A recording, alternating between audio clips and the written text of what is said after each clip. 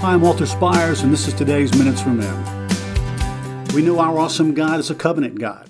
God made a covenant with Abram and renamed him Abraham, and then his son Isaac, and on to Jacob, renamed him Israel. Jacob had 12 sons, and I've told you the story again of Joseph, the next to the youngest, who got in trouble with his brothers and ends up being a slave or prisoner in Egypt, and yet God elevates him to the number one position in the entire nation, second only to the Pharaoh, for one reason, to save his family who would come into that famine, and that's what he did. God is faithful in redeeming. Then we finished our study in the time of the patriarchs with the story of Job.